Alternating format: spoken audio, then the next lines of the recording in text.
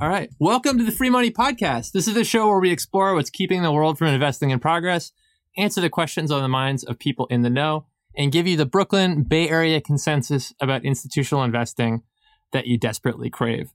Serving up the gayer end of that, I'm Sloan Ortel. And I'm Ashby Monk. And in addition to all that good stuff, we're going to try to make pensions and sovereign funds believable. Believable. Yeah. I mean, it's like, honestly, like, what are these they? things? You know, they're these organizations that hang out in the middle of nowhere. They've What got the heck? all I this just don't buy capital. it. Are they real? By the end of this podcast, you will know they are real, or we failed. Well, but you know, it is National Coming Out Day. That's and, you know, I guess it behooves me, dear audience, to come out to you as not just a transgender woman, but also a Windows user. Which I hope People are you can turning off the accept me. podcast right now. They thought we were tech forward.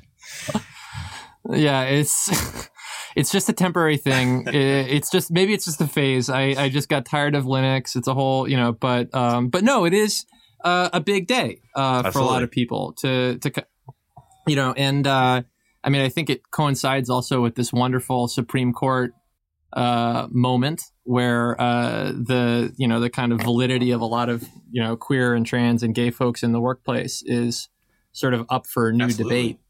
Give us background on what do we feel. know which cases they've selected to take on? I think we do. Do you have a sense for what are the decisions that are looming?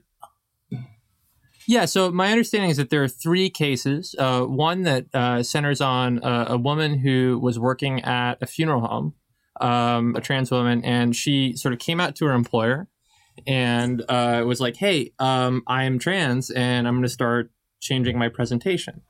And her employer was like, "Cool." 2 weeks later, she's fired. Oh, interesting. You know, and so the question is, like, you know, Title IX has been interpreted to, you know, sort of cover gender presentation. That's right.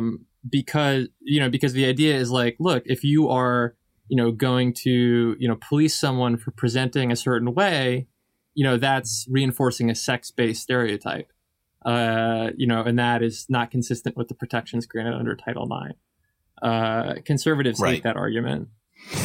Right. No, I mean, you know, it's an interesting question because one of the things I saw in reading about this was that over time, the percent of people who identify as LGBTQ is obviously going up as it's becoming more mainstream, but the number of millennials is getting near 10%.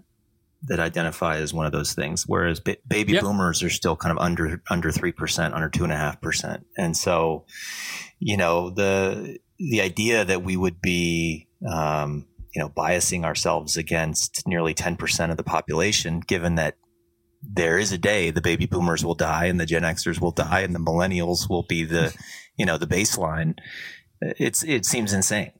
From your lips to God's right? ears. So. Well, 10%. That's a big number.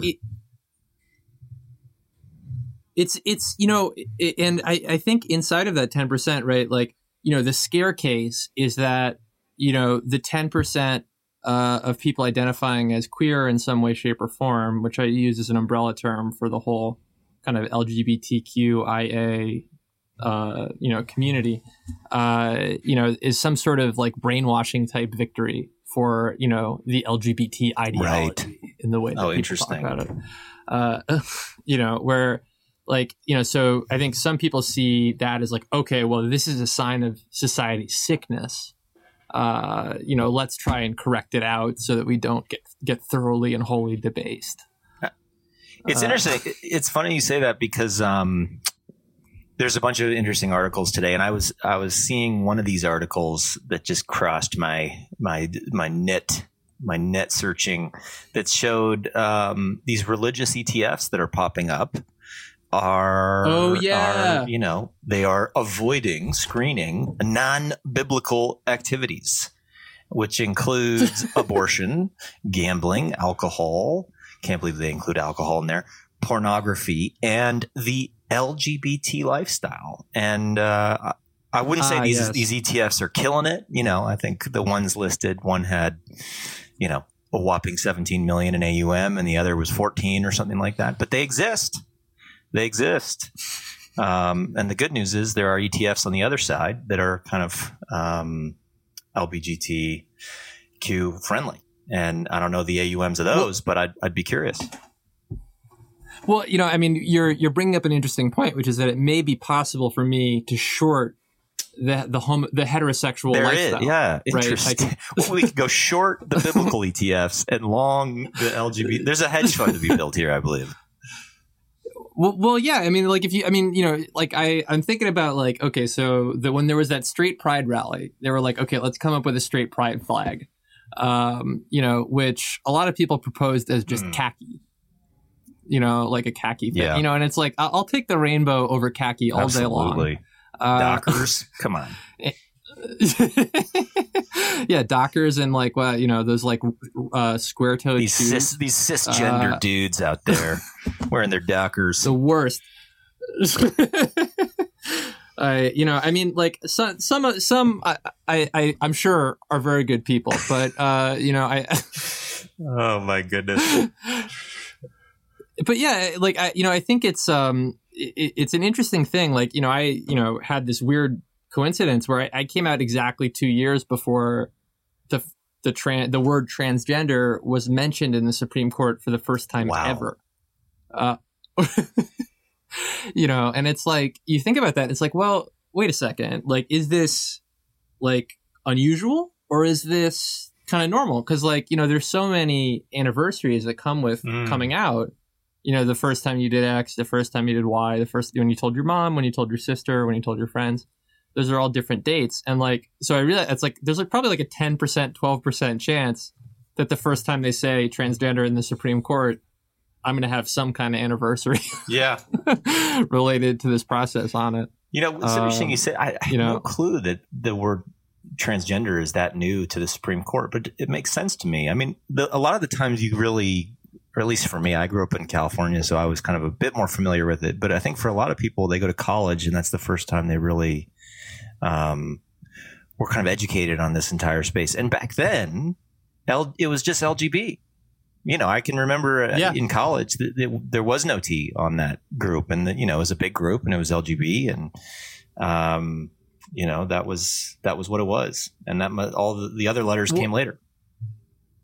Well, and that represents actually a conscious schism on the part of some organizers, right? There's still this kind of LGB slate of activists who argue for kind of carving off the T. Because if you think about being a bisexual activist and campaigning for bisexual recognition and laws, that's a little less complex than arguing for transgender recognition in the law at the same time. And so I think that the call was made earlier on, I think by HRC and others to kind of focus on kind of the cis queer rights thing. And I think that got a change maybe 2008, 2010, but it was a big deal. So yeah, I mean, the inclusion as we know it today is a pretty new thing, I think. Yeah. Interesting. Do one of the things I saw, tell me if this stat is correct, but there's over 1 million same-sex married couples now. Same-sex married couples. I'm pretty sure that's right. Yeah. I mean, that, there's just, it just seems like these Bible ETFs are going to be in big trouble if they, this is such a massive community that's growing and only getting bigger. Well, I do really kind of love the idea that these social questions can play out in the market. I just kind of wonder what is the the natural biblical long. That's interesting. Yeah. right. Let's say I'm a bona fide biblical investor. I'm the Catholic Church's endowment or something like that, and I was to convert fully. What would I own? like usury is a sin, so I can't own fixed income. Yeah, I mean, this takes us into some interesting areas, because I actually think the whole Islamic finance space is fascinating and quite cool. Oh, because yeah. it pushes people into like kind of an equity orientation, and it aligns interests, and it's about transparency, and yeah, it's a constraint. You know, you can't go and invest in things that make money from interest, but it's a useful constraint. You know, it's a constraint to align your interests as an investor with the person you're giving the capital to. And you do that through equity frames or, you know, joint venturing type frames. But no, that's an interesting question. Maybe we'll do that. You know, that'll be another episode when we dig into the Islamic finance question.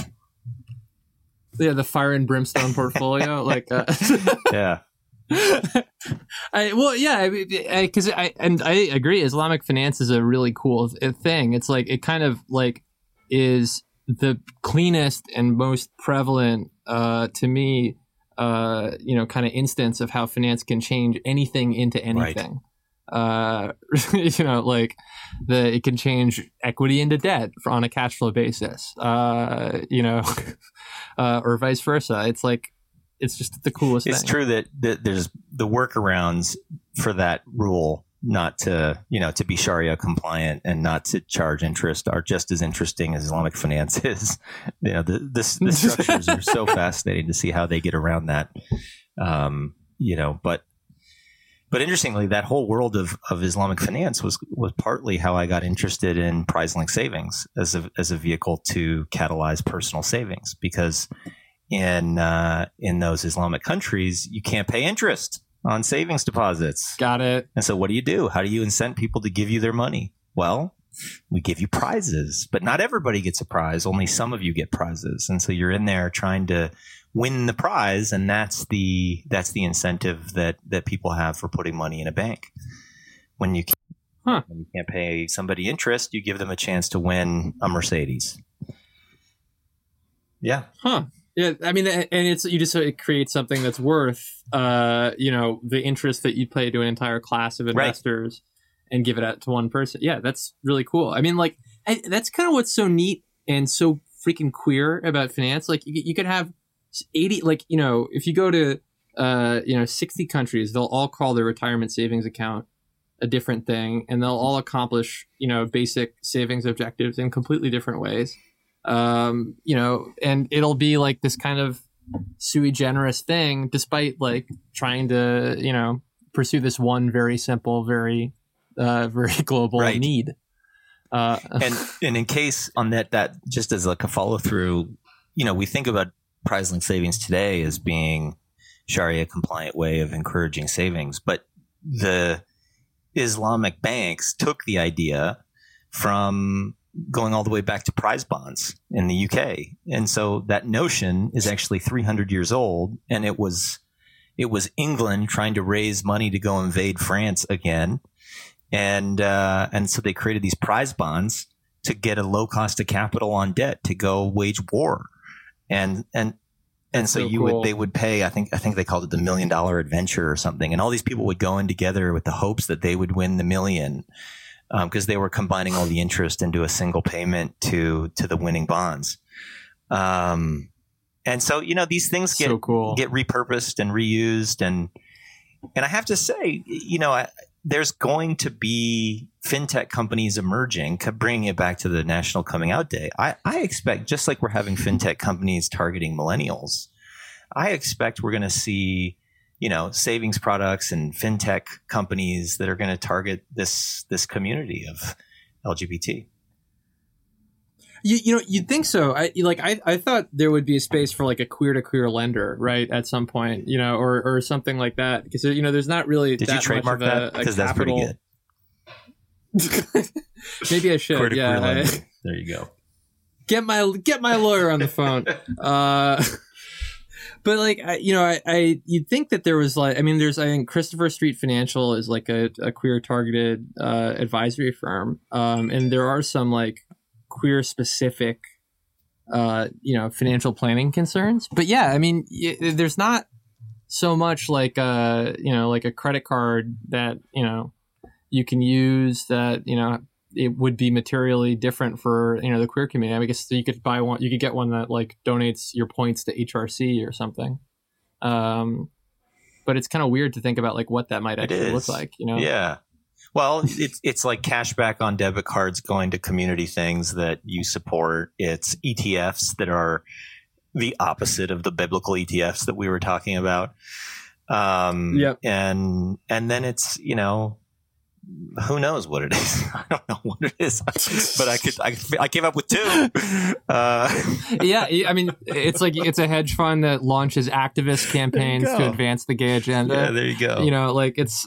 I mean, I really like that idea. You take a big stake in like what's the worst company for LGBT rights? Who knows? But Chick-fil-A. There you go. Yeah, it's shorting Chick-fil-A. Although those chicken sandwiches apparently have been a big hit.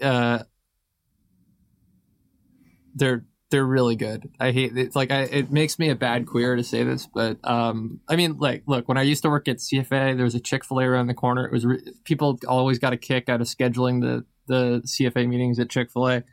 And you know what? The sandwiches are great. Yeah. They just are. Even if they hate me, whatever. I can return that with love. That's the way. Well, shorting the crap out of every single financial, thing that they're attached to. What else? I don't know where to take that one. But yeah, I mean, I guess, for all y'all who, have come out or thinking about coming out, I guess that the wisdom to leave is, a lot of folks it's so scary in the outset, like as you're starting to come out, right? Like you're just like, you're in this echo chamber. There's no possible way that you could know how things are going to be. Right. But like, I know a lot of people who like regret the specific way that they came out. Like that I could have done that more artfully or like, I mean, there's a lot of theater in it, which sucks. And so like, but I don't actually know anyone who regrets coming out. That's interesting. It sounds like it's almost like a marriage proposal, right? It is that big moment in your life and you're making announcements. You can make an announcement one way or another way. And people really make a big deal about it. And they ask you, how did you do it? Yeah, exactly. It's like, you have like these, like I found all these like a note I wrote to myself right before I did it and all this like really cute shit. And it's like probably the scariest thing I ever did. But like if someone out there happens to be thinking about it, take the plunge. It's like, marrying yourself almost to go ahead and do it. Except there's no real risk involved that you'll turn yourself down. Yeah. That's awesome advice. I think, it's interesting to hear this story, to hear you go through it and kind of how you dealt with it. I don't think anybody, in my world, we don't hear stories like that as often as we probably should to understand, the challenges and kind of hurdles to get yourself to that point. So congrats. 2 years later. 2 years later. Good for you. Thank you. Yeah. Well, and, I was like still really lucky, and to be in like a situation where, like my person I was reporting to literally ran a, bringing women into investment management initiative at the time. So that's, direct results right there. I think I can remember you sent a tweet out. Yeah. And I think I responded to your tweet, and that was the very beginning. Well, I mean, we were friends before that, but that was that was the beginning of this.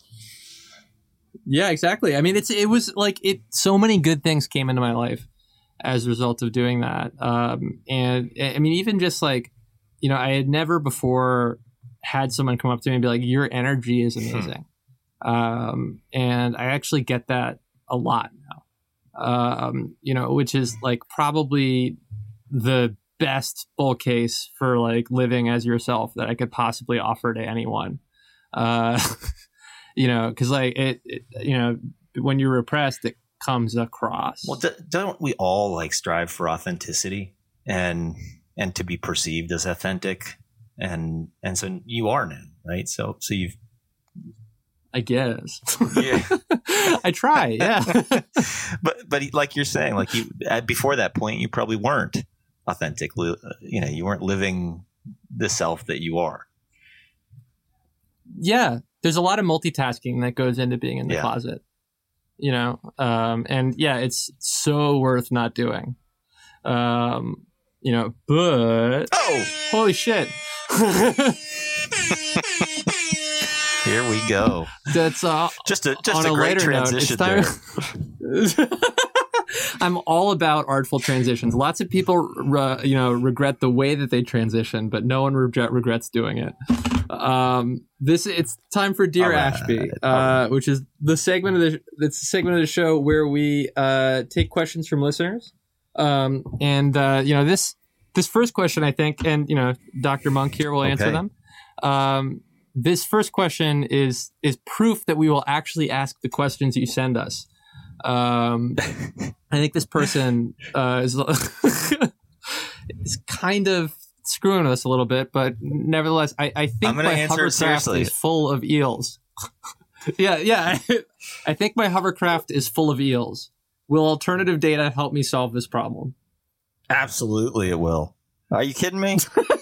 Alternative. That's the top use case for alternative data. Look, eel identification. Well, okay.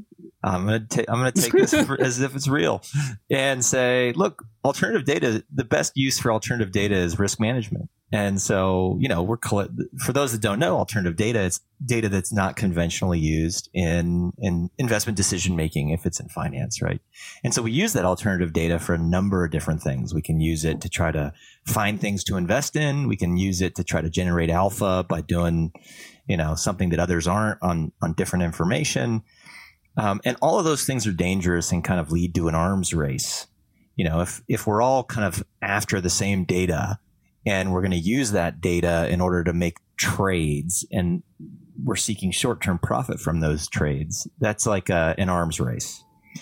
But the best use of alternative data is using data to better understand the assets you own or the assets you're thinking of owning.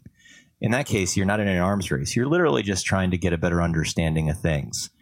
And so why the hell not? If you've got eels, in your hovercraft, it's kind of a perfect use case. I mean, when I'm giving a presentation on alternative data, I often talk about an island in the Pacific, because there's this old parable about an island in the Pacific, and the tide goes out and goes way out, right? And so the people, even though they live on an island in the Pacific with a volcano behind them, they're like, look, this is weird. Tide's gone way out. Maybe we should move up the mountain. And so they're saved when the tidal wave comes in. And the notion of alternative data is that no two financial crises happen the same way. And so the idea that you're going to build a stress test or a scenario that gets you to a full understanding of the crises that are looming is ludicrous. You just won't get there. And so, you need the equivalent of understanding that the tide is going out and that something is weird and there's some action you should probably take. You don't necessarily know what it is ahead of time. And so, eels. We can spot eels with sensors and help you understand when those sensors go off that you probably shouldn't go in your hovercraft for a little while. But can we ascertain where that reference came from with alternative data? We might be able to. Yeah. Hovercraft full of eels. What is that one? You tell me. I'm pretty sure that's a Monty Python reference. There's this sketch. Assuming that this isn't just a very off the wall person, which I wouldn't put past our audience, but there's this awesome episode where they're like, this person puts out a fake Hungarian to English, phrase book, and all these Hungarian people walk around London, saying, like, going up to like, my hovercraft is full of eels. I get it. Yeah. It's so funny that you bring up first use of alternative data being Monty Python, because I was writing a paper yesterday. I do, as an academic, time to time do that. And we're talking, this paper is a little preview we're writing a paper all about how the use of alternative data can lead to pension funds being manipulated. And so we're trying to help pension funds use this type of data because we want them to better understand the assets they're going to hold for a long time and not end up with eels in their hovercraft. And yet we also, don't want them to get taken advantage of or manipulated by bad actors. And the more alternative data, which is unconventional data, you bring into your organization, the more vulnerable you become to that type of manipulation. And that's coming. You're going to see pension funds manipulated by bad actors. It's inevitable the more alternative data we bring in. And so rather than letting that happen and having a big catastrophe and then people not using alternative data or ESG data, we want to help them ahead of time. And I was like trying to think of a case to explain like what we're talking about. And all I could come up with was Trading Places with Eddie Murphy and Dan Aykroyd. When, if you remember the climax of that movie, the two old dudes are like trying to make some big trades on orange juice futures, and they end up, and they've got some alternative data coming in on the orange crop, and Eddie Murphy and Dan Aykroyd swap the folio that had the data. And so those guys go down to the trading floor and they start trading with their alternative data, but they've got the wrong data. And Eddie Murphy and Dan Aykroyd put those dudes out of business. And that is the kind of scenario that I'm worried about. The Eddie Murphy getting revenge. And we laughed because those two old dudes were the bad guys, but those old dudes could easily have been a pension fund. Yeah. And if you get, I guess false, kind of confidence in your decision, based on bad data, that's really risky. You wind up with no hovercraft at all in that situation. Yeah, exactly. I mean, you just get eels, eels. Which can't. Candidly, I really want a hovercraft now after we've been thinking about it. That sounds like so much fun, even if it is full of eels. Me too. I think that's good. You're going to have a lot of choices, hovercraft choices. It's in there. Yeah. Well, yeah. When New York City floods due to irreversible climate change, I will commute by hovercraft, perhaps. All right. Here's the next question. Is the singular they acceptable in professional writing? From a technical standpoint, is it grammatically correct? I haven't seen it yet. Really? Not in professional writing. So my profession is I'm an academic, and so I'm immediately throwing my brain into like the world of academic papers and journals. And the interesting thing is, I find pronouns in academic writing to be fascinating because we often, I'm not a pure economist. I don't publish in pure economics journals, but I write a lot about economic geography and economic sociology and finance issues. And this dude, Homo economicus or economic man, is kind of often referred. Such a homo. Yeah. He's like cisgender, this dude. It's gross. So we portray these people as he. And when you see an academic use the pronoun she, it does stand out.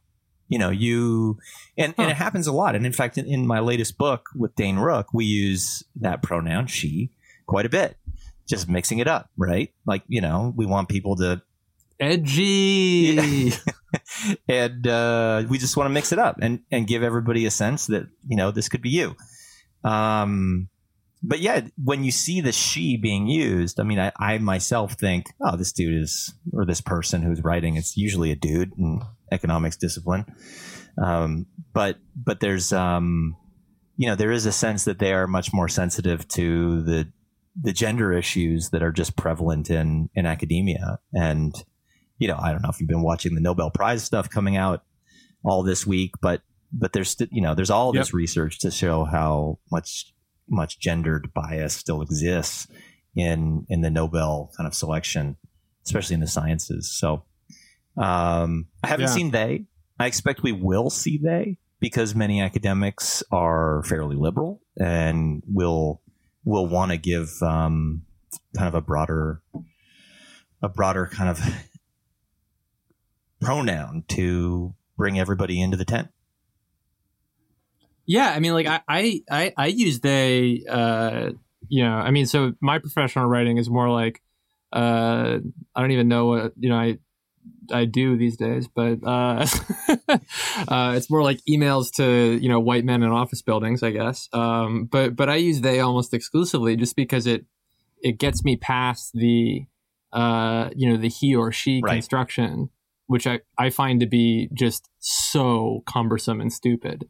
Because it's like, I get that you're trying to show inclusion with that construction, that people are trying to show inclusion with that construction, but in making it something that jumps out and is an either or, you know what I mean? Like that's part of what I love about it. And also I think that it's impossible to like be a queer trans person and not want to burn the entirety of gender down. So, they helps do that. So, my vote is use it all the time. Yeah. Well, I find, it's interesting. English at least is a bit more friendly to the selection of your pronoun. I'm Canadian as a French speaker, and I can tell you that it's defined, what you use for what, and so there isn't the flexibility. So it's quite different. I have no.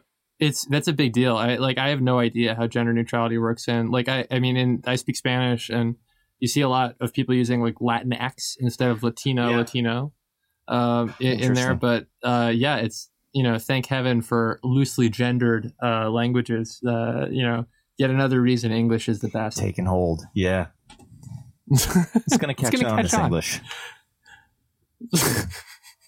All right. So last question. This is like really, this is like the existential edition of the Free Money Podcast. I'm looking forward to this. There is nothing identifiably wrong with my portfolio. Should I be worried?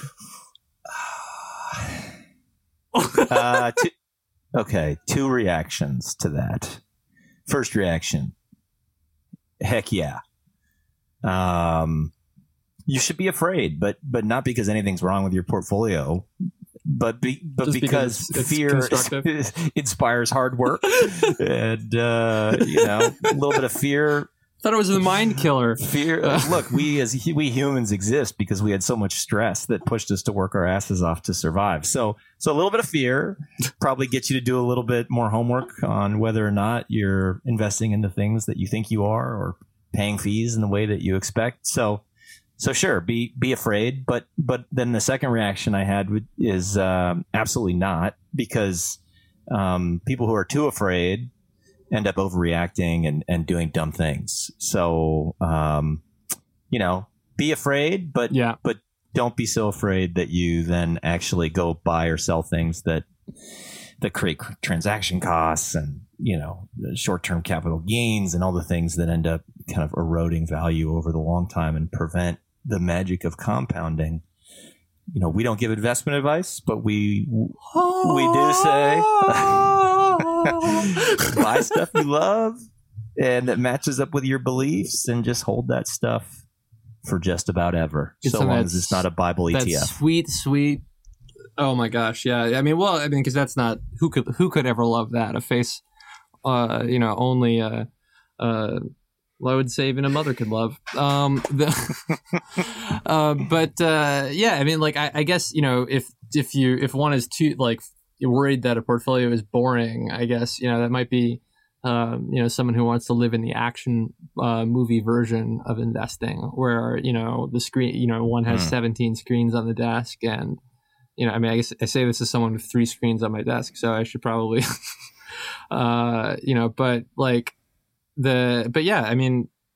chill out. It's okay. Don't do anything. Yeah, don't do anything. If you have a portfolio and it's invested in stuff, just trust that when you made those decisions, you weren't crazy, and let it ride. Just let it ride. unless you were buying like Uber, Lyft, and you took a bunch of leverage and now they're down 50%. Other than that, there's a listener out there who hasn't slept for 17 days and is like, oh, okay, this is fine. This is good. Okay, good. But I think that about does it for us today. Yeah, that's great. Ash? I think we'll chat to you guys all soon. Thank you so much for tuning in. This wasn't investment advice, but we love you just the same. Bye.